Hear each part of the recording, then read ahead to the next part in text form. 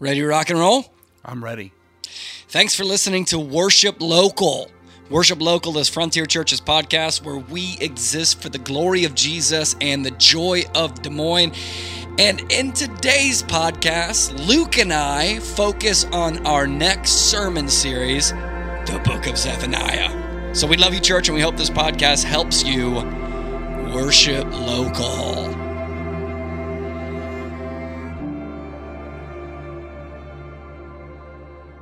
Luke Snowden in the house, man. What's up? How are you? I'm doing good, man. Doing good. Well. We're finishing up our sermon series right now on the spiritual practices, and that puts us right at the cusp of your micro sermon series as a church planner. That means a lot. That means you get your own sermon series, but it also means it's your last month at Frontier Church. How you feeling, bro? Well, I'm excited. I feel like, we put in a lot of time, a lot of work to get to this point. So it's exciting to finally jump out of the nest and spread our wings and see what happens. Jump out and see what happens and crash and burn. Soar like an eagle. It's a thrilling and exciting thing, but it's also, we're jumping out of the nest. There's a weight to that, and so it's a wonderful combination of excitement and a little trepidation. There's a really clear finish line in Frontier Church's church planting apprenticeship. It's you get to preach your own micro sermon series, but then you're freaking gone, dude. Yeah. It's time to go and plant this thing. April 2, we're not going to be here. Crazy. Man, the snowball finally melts. Yep. April 2nd. That didn't register right away. I hope he doesn't melt. So this is something that, to my knowledge, is original to Frontier Church. This isn't a practice that I'm stealing from the church that planted us. I didn't get to preach my own mini sermon series when I was sent out to plant a church. The way that I kind of came up with this idea 5-6 years ago was honestly asking the question, what do I wish my sending church would have done for me in planting me out? And it's hard for me to give up the pulpit for 4 weeks, but if we trust you to go plant a church and we're going to give money and people to you, then what's 4 Sundays of preaching, That's, maybe logical, but nonetheless, probably a little bit of trepidation in you as well. When Powell did his micro sermon series, he did Jude, and that went really well. Of course, the atmosphere was totally different. Climate was totally different. We were a younger church. It was in the midst of all the COVID stuff. But now, things are still crazy for us. We bought a building. We're in our first couple months, and here you are preaching your own sermon series, dude. So yeah, it's gonna be fun. And you landed on Zephaniah. Zephaniah. Why? Let's go there. Why did you pick Zephaniah? I'm psyched, by the way. So that's not a cynical why, but why? Why Zephaniah? Oh, there's a bunch of different reasons why Zephaniah. First, I have a general love of the Minor Prophets. I had a professor in my undergrad. His name is Kelvin Moore. We could not be more theologically different from one another, but we got along so well. And myself and him and one of my buddies I went to school with, Michael Kirby, he's a pastor in New Mexico now. Okay. We would just sit in his office and laugh for hours. we had a blast with him. He was also our Hebrew professor, and we did some independent study in Hebrew with him. And he was just a great dude. And I went through his class on the Minor Prophets, and it was probably even though the content wasn't maybe not the most compelling class I took, but just going through that with him made it so much fun, and I've always had a love for the Minor Prophets. And so when thinking about a sermon series, I knew I had 4 weeks. Yep. So I'm not going to do the whole book of Acts. Oh gosh, can you imagine? I'm not. I could just pick a section out of a book or do a topical thing, but I wanted to do something that had a clear beginning and end, that had a nice that I could bookend with. And so Right. I looked at some books, and when I have a short sermon series like this, I tend to always, just because of my experience in my undergrad with that professor, I tend to run to the Minor Prophets. Sure. And there's no subject for me that has been more helpful and good for my soul than the doctrine of God's wrath and hell. Okay, let's dig a little bit deeper, because you just said something that I've never heard anybody else say. Yeah. You said there's nothing that's been better or healthier for my soul than the doctrine of God's wrath and hell. Yes. Keep talking. Keep talking. The risk of being a little crass, when I look around the world, the idea that God is just love and happy and all beams of sunshine Right. doesn't make sense to me. It seems unloving. Yeah. And so for me, it only makes sense that a God that actually loves people would be pissed off when he sees Right. injustice, taking care of kids in the hospital with cancer, watching the pain that they went through, that they go through, watching them lose their hair, watching their parents weep. It makes me angry that a kid has to go through that, and I don't have half the love, and I don't have a micron of the righteousness and goodness of God, and it upsets me.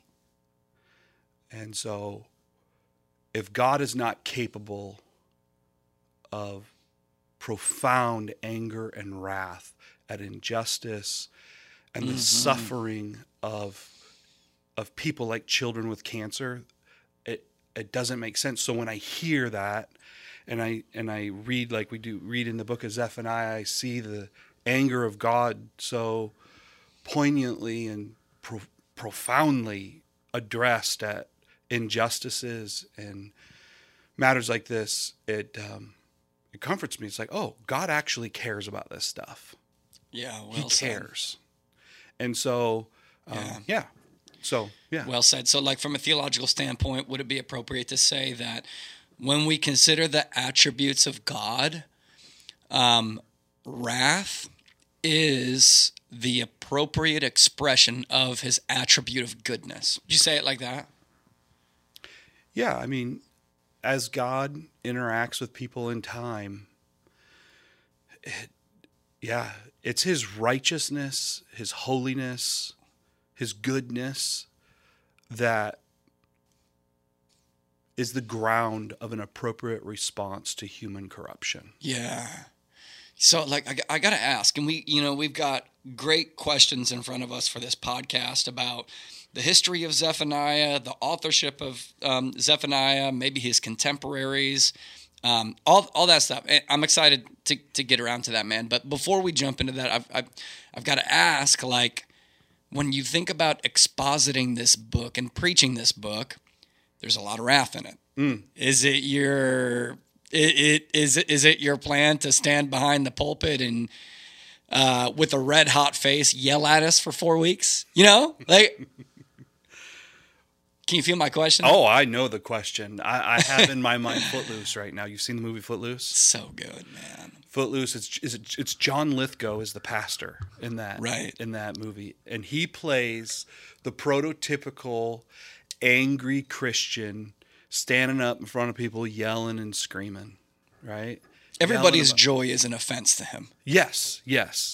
Dancing, which God judges Michal, David's wife, for being upset that upset at her for judging him for dancing because the ark's coming back. Anyway, yeah. So there's killjoys in the church, and there's no greater trope in modern American movies than to trot out angry, unhappy pastors who want to kill everybody's joy in life. Right. And not only that, but there's that, but then there's a kind of self-righteous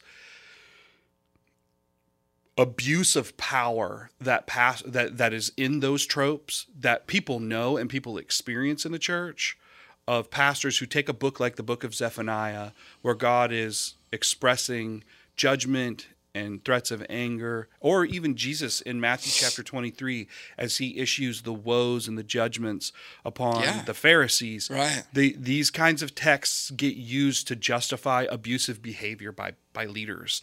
And leaders will stand in a pulpit and use texts that are aimed at people that are in profound corruption. Right. Israel at this time was participating in child sacrifice in worship to idols. Right. There's no one in Frontier doing that I'm aware of. And if they are, they need to be arrested and properly dealt with. These are not people who are struggling to follow Jesus. No, so this text, while it has relevance to us, should never be heard as if they're in the same position that these people were in. And so the wrath of God that's being directed here is pointed at a particular people at a particular time. Just like Jesus's comments in Matthew 23, they're directed at Pharisees at that time. Mm-hmm. They're not directed at the church. And what can happen is pastors tend to use the word of, because it's in the Bible, they think that that's how they need to talk to God's people, rather than understanding these are God's sheep and they need to be cared for and they need to be loved with the word. And there's instruction and good things here for us, which is why we're going to look at it for 4 weeks. Yeah. But it's also we need to understand our place in it, that we're not, and pastors, unfortunately, I've seen this, where pastors utilize texts like this to get up and whip the sheep over things that they're not responsible for. Yeah, that's really good, man. Would you say, so we're really passionate about a gospel-centered hermeneutic here at Frontier Church. We talk all the time about being gospel-centered. Would you say that this is kind of an area where a gospel-centered interpretation is really, really important? Like, it's like Paul says in the book of Acts, that he has taught the entire counsel of God's word to people. So he's not guilty of their blood. And so as preachers, it's our responsibility to preach on all the attributes of God and all of the scriptures, but we always touch on all the attributes or all the characteristics or all the content, always from a position where we're standing on the gospel. Yes. I think there's two things. I agree with that, and I think there's another thing that's there.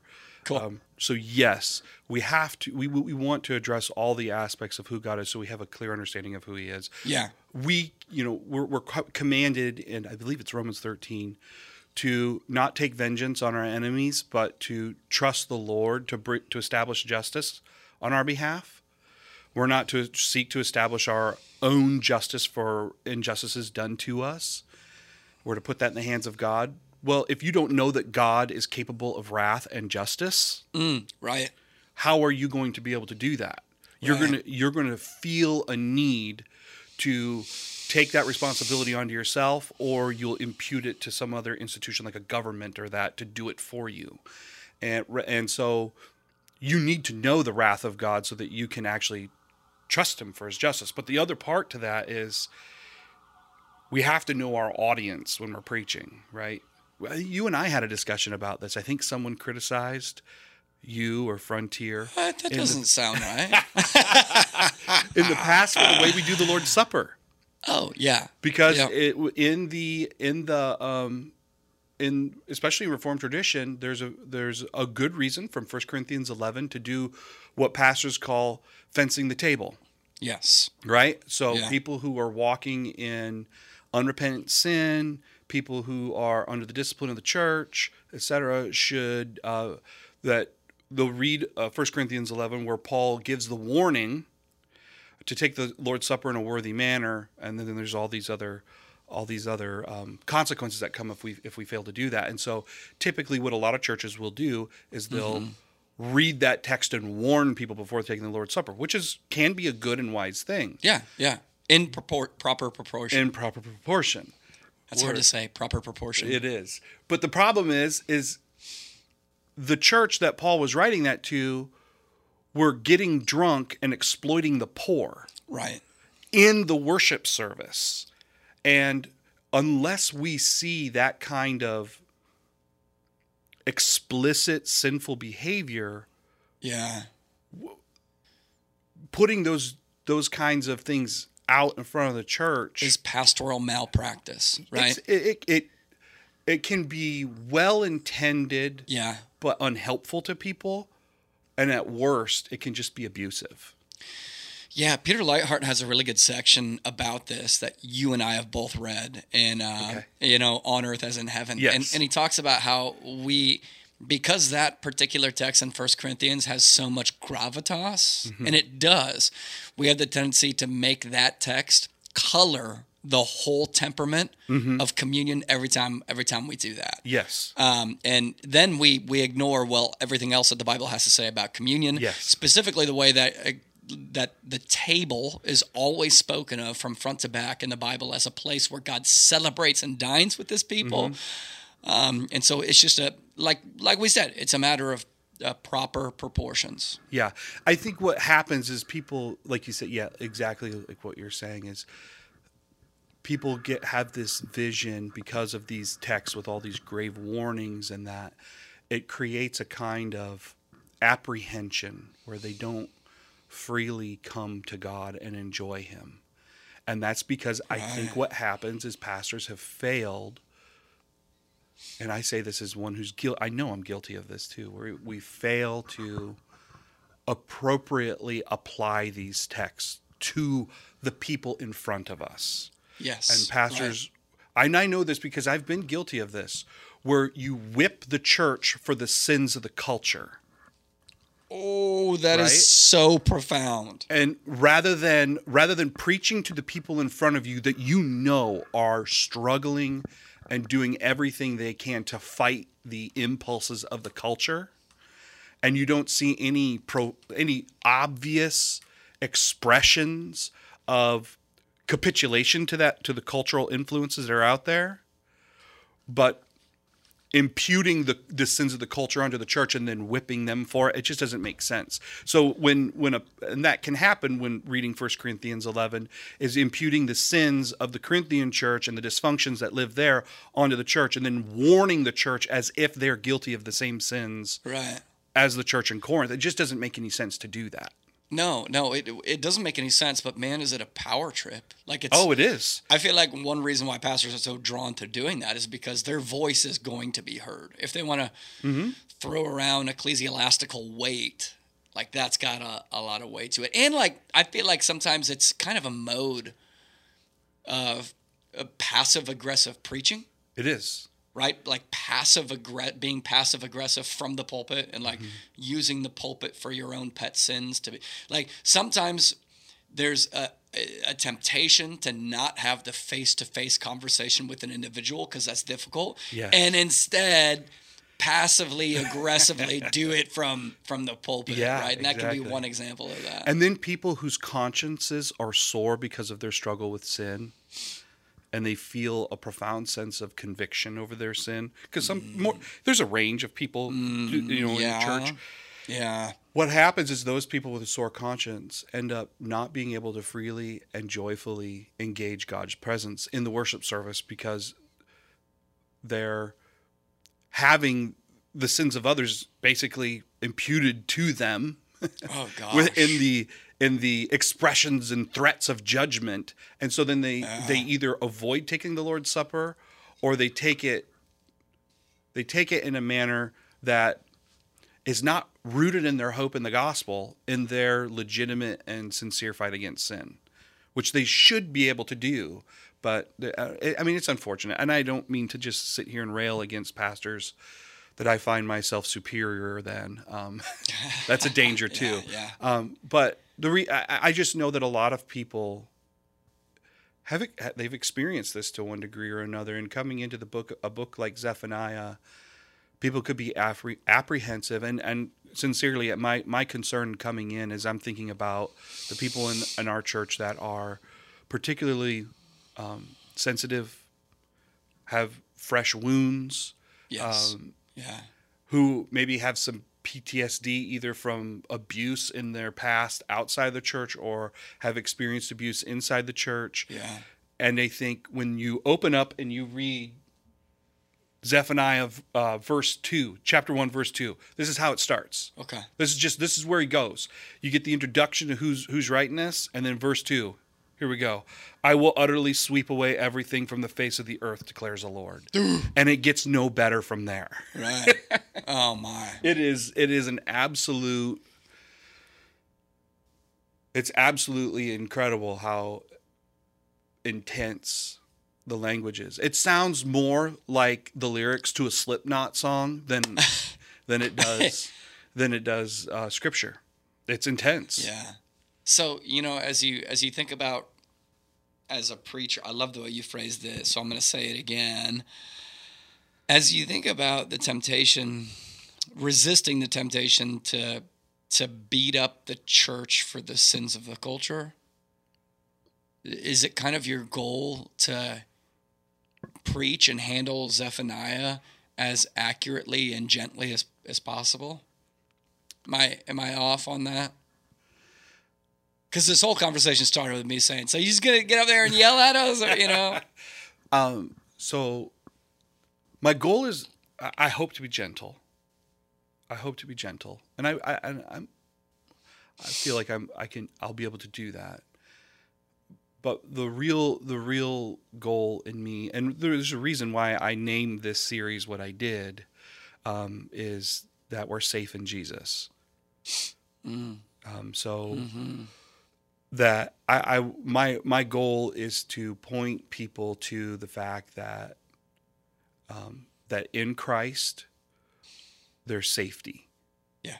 Though judgment's raining down everywhere, Yeah. we sing Rock of Ages, that we're gonna hide in that cleft, Right. and cling to Jesus, and in there find not only safety but find joy. Yeah. In there, and so that's where I'm going throughout this. I love it, man. Let's roll up our sleeves. We've got a lot of ground to cover. I took way too much time in that. Oh, that's okay. I could just talk to you about preaching forever. Okay, roll up our sleeves. Who is Zephaniah? Who is this jabroni, this cat who wrote this little book in the Old Testament? Who is behind the mask? So it's interesting. There's three Zephaniahs in the Old Testament. Okay. And they're three different people. So this is not any of the other Zephaniahs that you read about in the rest of the Old Testament.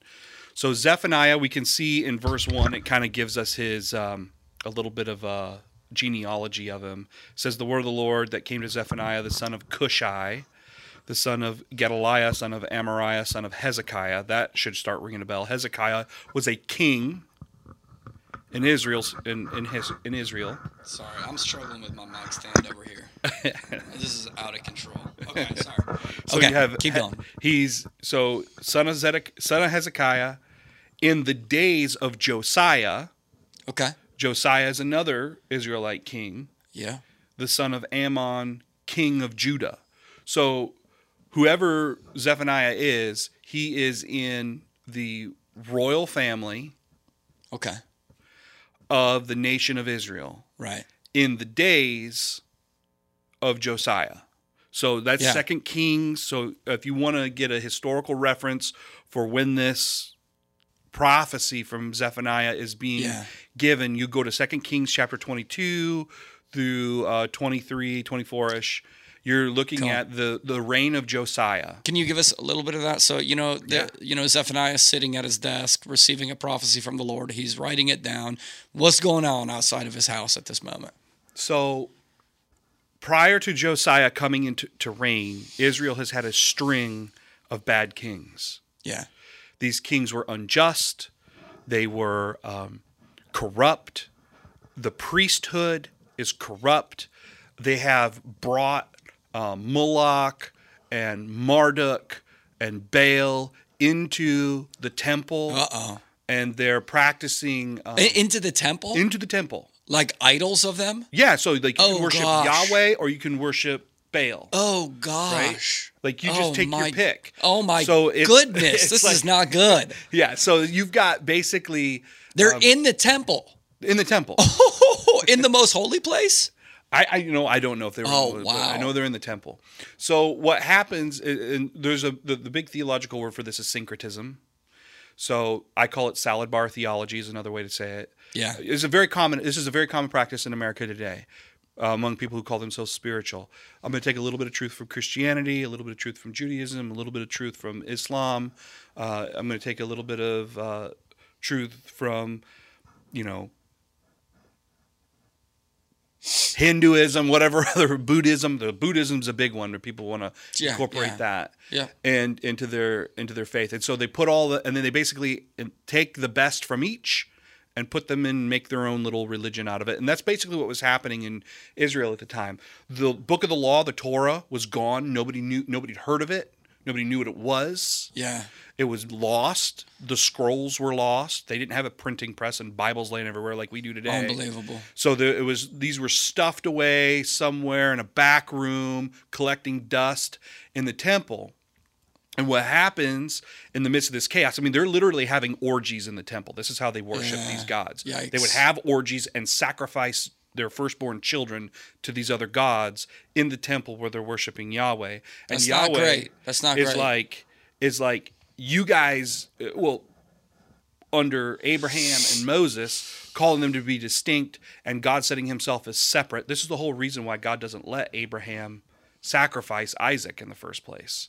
He's setting himself out separate from the pagan gods that Abraham grew up with. Yes. And he's saying that's the appropriate interpretation of the story. I do not participate in child sacrifice. I will provide the sacrifice for you, which is inevitably putting forward to Jesus. A lot of people preach that text as if God almost did. No. Which is exactly the opposite of the actual saying, meaning. I'm different from all the other gods. Right. I'm a different God.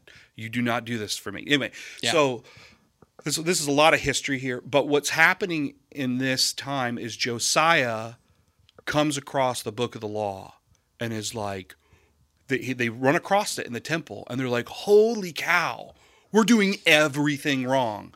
So Josiah is filled with conviction of sin, repents, and calls the nation to repent of this and to get rid of all the idols, to get rid of all the other gods, and to worship Yahweh alone. And so Zephaniah, scholars, there's debates. Does Zephaniah come before they find the book of the law? Does it come after? Most scholars, there's a pretty good consensus that this probably comes right after the book of the law is found. Okay. Is a support to the reforms that Josiah is trying to bring to the nation. Yeah. And is probably in the early days of it. Okay. Where people need to hear God saying, you need to repent. Is that your position too? Is that where you land? Okay. Yeah, that's probably where I land. Yeah. So this is going to be early 600s BC. Okay. Early 600s BC. And so this prophecy comes to Zephaniah, like you said, as kind of a supplement to Josiah's reforms. Yeah. Yep. Would have been read aloud to God's people in order to support the reforms. He would have been out there yelling with the other prophets, Cool. Jeremiah, Obadiah, Habakkuk. Right. Yeah. So if you had been the original audience, you wouldn't have sat down to read this scroll. You would have heard it coming through the voice of a prophet in your context. Yes. Okay. Yeah. Okay.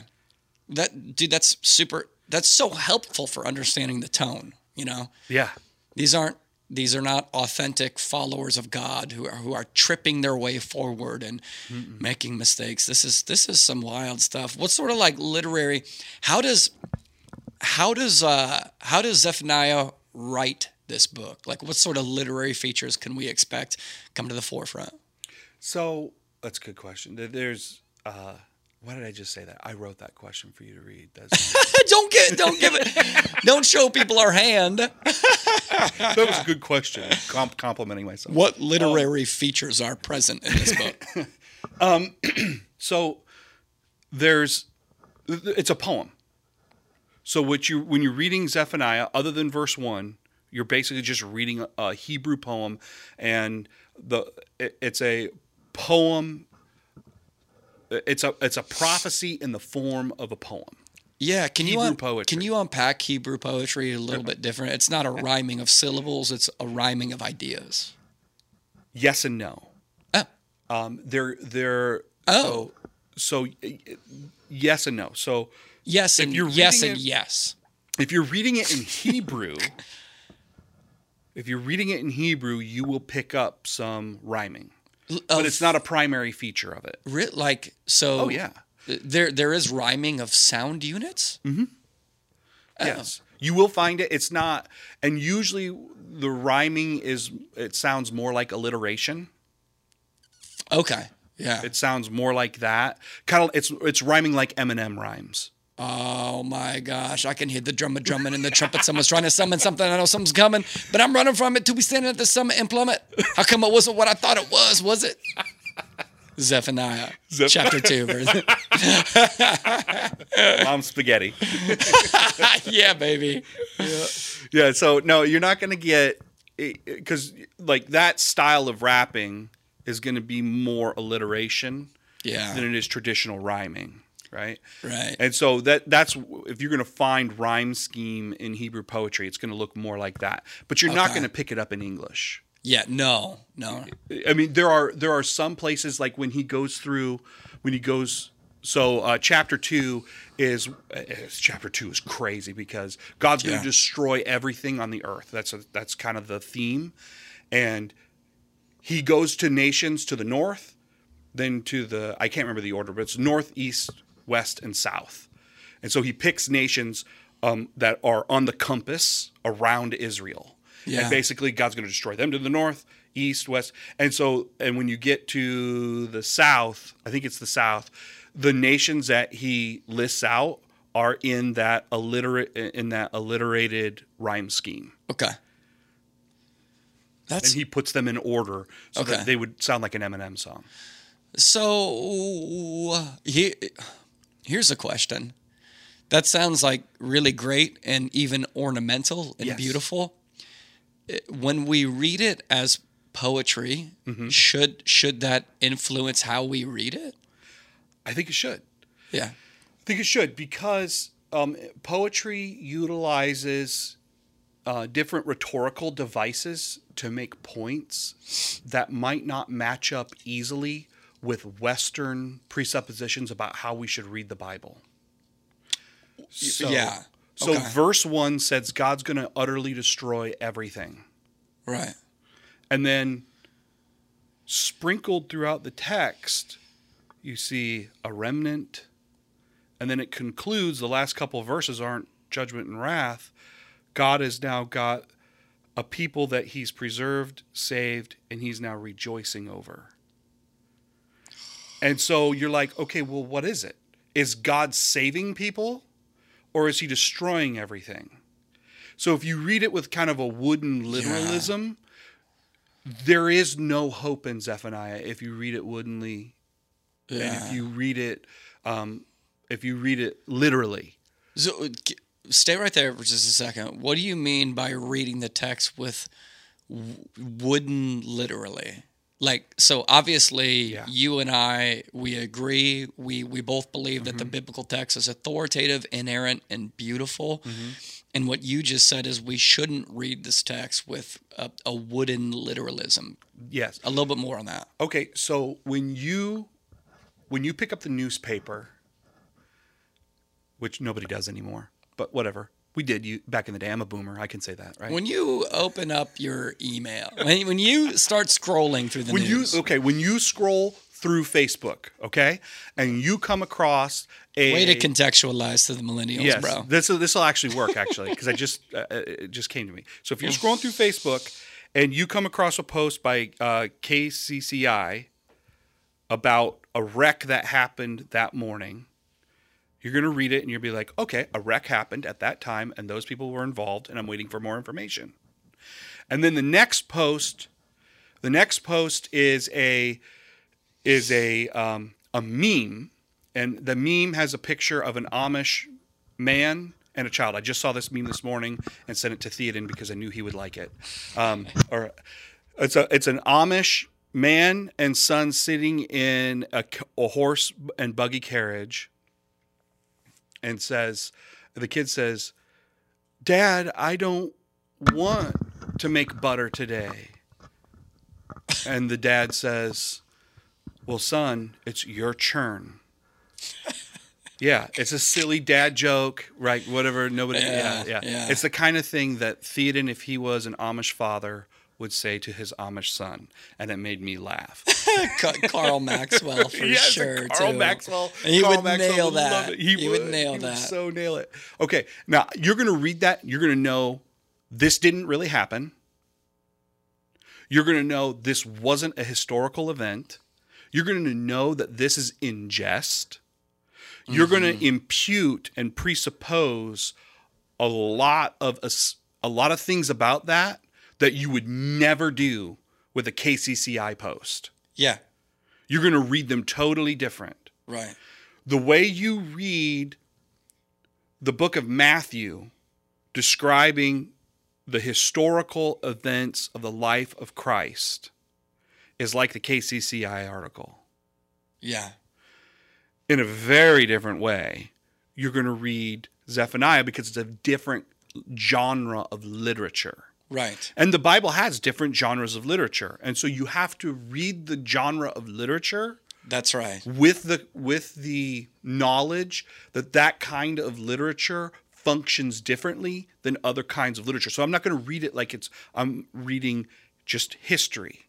Right. I'm reading prophecy, which is a totally different animal than just historical narrative. And so when we're reading it, we have to understand that there are rhetorical devices used in poetry to convey a point that may not be literal.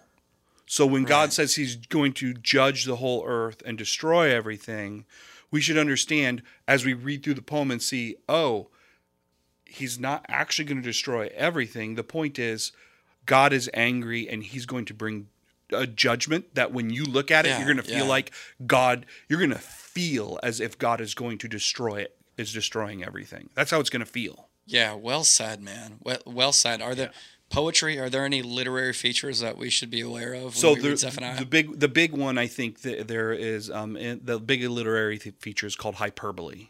Yeah. Good. So here you're seeing hyperbole. Now, beyond that, I'm talking historically, because we understand the prophecy of Zephaniah was actually fulfilled in about 586 BC. Okay. So God does bring judgment to Israel, and he does bring judgment to the nations at about 586 BC. So the Babylonians come in and they destroy Israel. They destroy the temple, and they take the people hostage and exile them in Babylon for 70 years. Right. So there is a literal historical fulfillment of the book of Zephaniah, and for those people experiencing it, it was as if everything and everyone was destroyed. Exactly. Yeah. Wow. Yeah. Now, there's also the question of, is there a greater fulfillment coming in the last day in God's judgment? And that there are some pastors that would choose to emphasize that over the historical fulfillment. For me, both are relevant, but I'm hesitant. I'm always hesitant to be super engaged in what exactly it would look like on the last day. There's going to be judgment, but I'm not probably. I'm just the way I'm wired and the way I handle preaching and doing theology. I'm not. That's something I'm not going to spend an extraordinary amount of time on. Yeah. So it's this is a prophecy that was written in the genre of poetry that features hyperbole, that was written to a specific audience and had a prophecy that was fulfilled historically. And I think that begs kind of that bigger question, which we're talking about right now, which is, how exactly does this fit into the rest of the Bible or to the rest of the canon? What's the place of, how does this fit into redemptive history as a whole? And you're kind of poking at this, but I'm saying just take the wheel and drive. Yeah. So, like I said, the theme of this book we're going to see is that it's pointing us to Jesus and the gospel. The reality is that Israel has now for over 1,000 years been interacting with God and his law. And at no point in their history have they ever been able to get it right. Whether they have the Torah in front of their face or whether it's hidden away in some corrupted temple, Israel has never gotten it right. Right. And God has proven himself to be slow to anger and patient and careful with the people of Israel over all these centuries, but they just can't ever figure it out. Yeah. And at some point, you're just left wondering, how in the world are we ever going to be able to be right with God? Okay. Is it possible? And so what Zephaniah forces us to do, where it comes in sort of in the arc of redemptive history, is you're at like the climax of the failure of the human endeavor to try and appease God through obedience to the law. And you're seeing the weakness of the sacrificial system to actually accomplish anything full and meaningful for establishing and maintaining a relationship with God. And you're seeing the failure of the priesthood, that if you're dealing with human priests, those human priests can become corrupted and bring other gods in. If you're dealing with a scroll can be lost and covered in dust in the back end of a corrupted temple. If you're relying on a king can become corrupted and end up exploiting the people rather than them protecting them and caring for them the way they need to be. Right. And so you're just at this point when you're reading this book, like, are we ever going to be able to just escape God's wrath and enjoy him? And the answer to that is, we don't need a scroll. We need a person, Jesus. Yeah. We don't need a sacrificial system. We need a sacrifice in Christ. Yeah. We don't need a priest who can become corrupted. We need an incorruptible priest who can stand between us and God. And so, in the arc of redemptive history, you're seeing the weakness and the ultimate failure of all of those modes that God was pleased to use to leave us saying, we need something better. We need Jesus. And then in Jesus, what we're going to hear every week is that the wrath that we see God threatening is ultimately and fully fulfilled in the wrath that Jesus endured on the cross on our behalf. Right. The expression of God's anger and the expression of God's justice is ultimately poured out on Jesus so that a remnant could be saved. Yeah. And so that he could sing over his people and there'd be real joy. And so we're going toward, my hope is that each week we'll see more and more clearly how Christ is fulfilled in this book and how it shows us how wonderful and magnificent it is to be in Christ, because we don't have to fear this judgment that's coming. He's absorbed it all on the cross. Yeah, beautiful, man. Are there any other ways that Zephaniah as a book points us to the person and work of Jesus? I mean, there's a lot of ways. Yeah. There's a lot of ways. Yeah. Without showing your hand. Without showing my hand, I will just say this. When you read the book of Zephaniah, it feels like Noah and the ark. Mm-hmm. God is going to kill everything. He's going to destroy everything. But if you get in the ark, God's judgment is still going to come, but you're going to be safe. Like Noah. Yeah.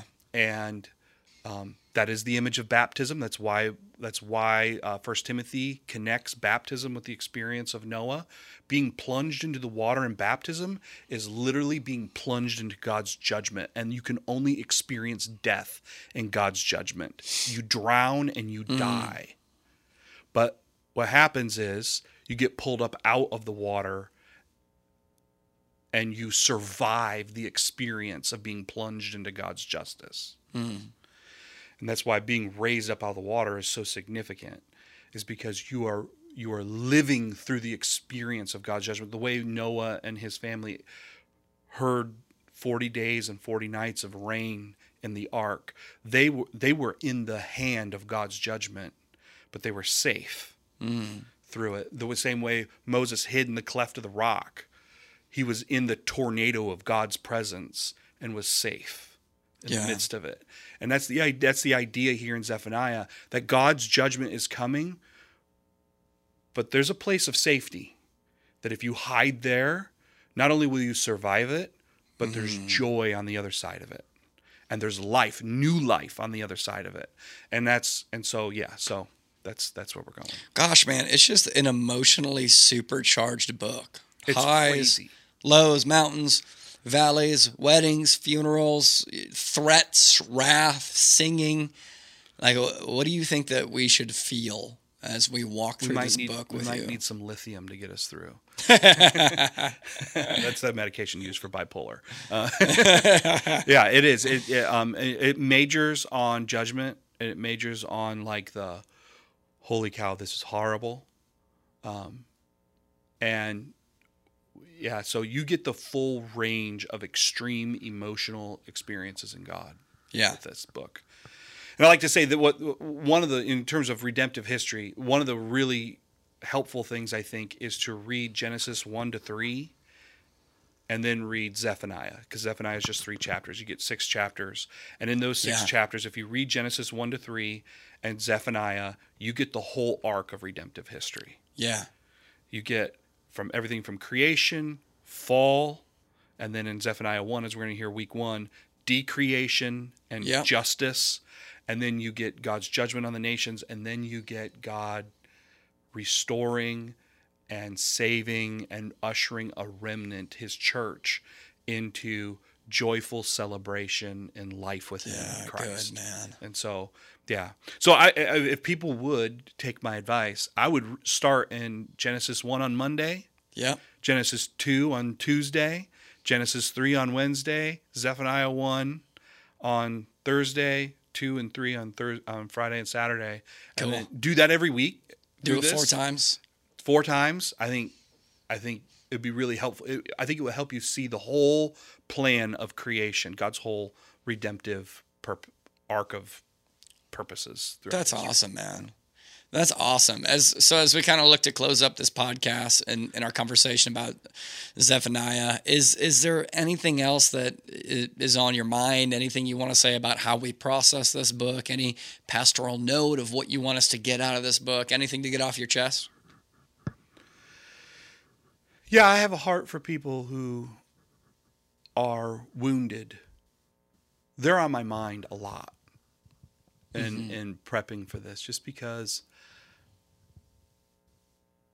I've been in a situation where I'm not comparing myself to anyone here, because my experience is pale in comparison to others who've gone through pains in life. But when you've been through a particular painful time, you become quite familiar with the idea that God is not opposed to allowing you to experience pain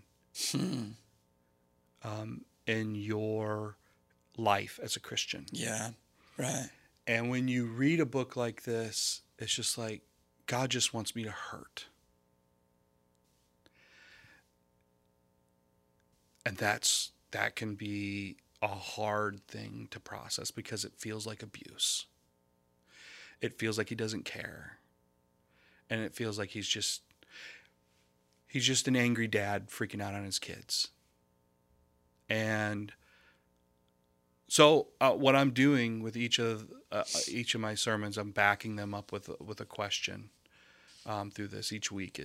Is God an abuser? Is God a tyrant? Is God corrupt? And is God ultimately good? Yeah. And those questions are looming over each text, because I think this book provides us an opportunity to really think through and process the pain in our life and the threats of God inflicting pain. it helps. I think it provides us an opportunity to really process some of those things. So now I'm hoping to help people think through that. And I don't know how helpful I'll be, but that's where I'm going, because I know it's been for me personally, that has been a real struggle to think through those things. So. Yeah, I was reading a philosopher last week who said there are two types of people who do not regularly feel strong, negative, and painful emotions: psychopaths and the dead. Yeah. And you don't want to be in either of those categories. And so there's an appropriate time and place for an appropriate amount that's measured out of pain. Mm-hmm. Yeah. And that's how you would distinguish it from abuse. Say that again. There's an appropriate time and place for pain. That's an appropriate and measured out amount. That's ultimately for our good. Yes, there's it's not just that.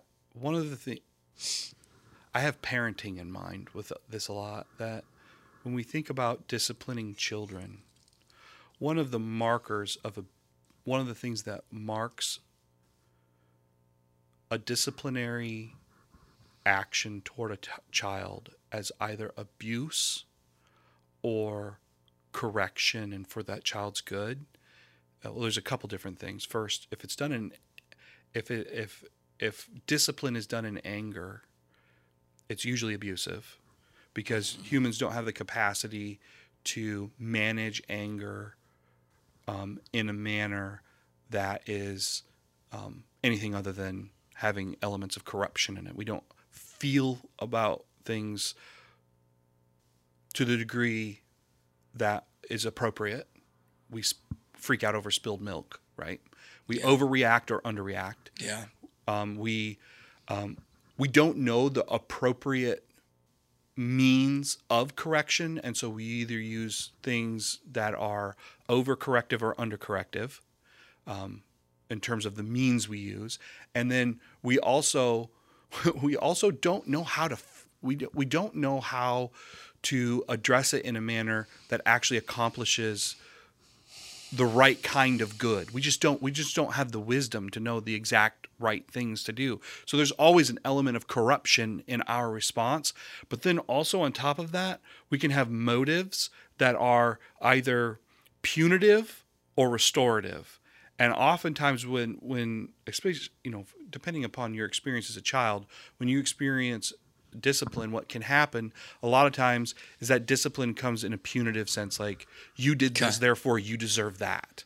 And so when it comes to God's administration of discipline, which is really what's happening for the remnant in the book of Zephaniah, we have to understand God is not a parent that's had a rough day, is tired, frustrated, and irritated, and overreacting to a disobedient child. Right. He knows exactly what's deserved, needed, and necessary, and in a lovingly fatherly way is employing pain in a manner that perfectly matches the exact scenario in which it's needed for those people and that time to grow in the way that he's designed for them to flourish. Yeah, that's good, man. I don't know if I could say that again. Yeah, no, that's I don't think you need to. That's great. Yeah. We just don't know how to do that. Right. And so when we tend to impute the failures of our parents or abusers onto God when we read texts like this. And we have to fight that temptation. That's good, I hope to help people do that. I hope to give people some tools to do that as we go through this. Thanks for picking this book, dude. You've got me on the edge of my seat. I'm thrilled. Zephaniah, I always look at Zephaniah and I'm like, oh, that's the book where God promises to sing over his people. And I have the tendency to, ignore the rest of it. So I can't wait to hear it measured out, exegeted, exposited over the course of 4 weeks, man. It's going to be great. Have fun. I'm looking forward to it. I'm thinking it will be a good time. I hope it's helpful for people. Great. Thanks, bro. Hey, we love you, church, and we can't wait to walk through the book of Zephaniah with you all.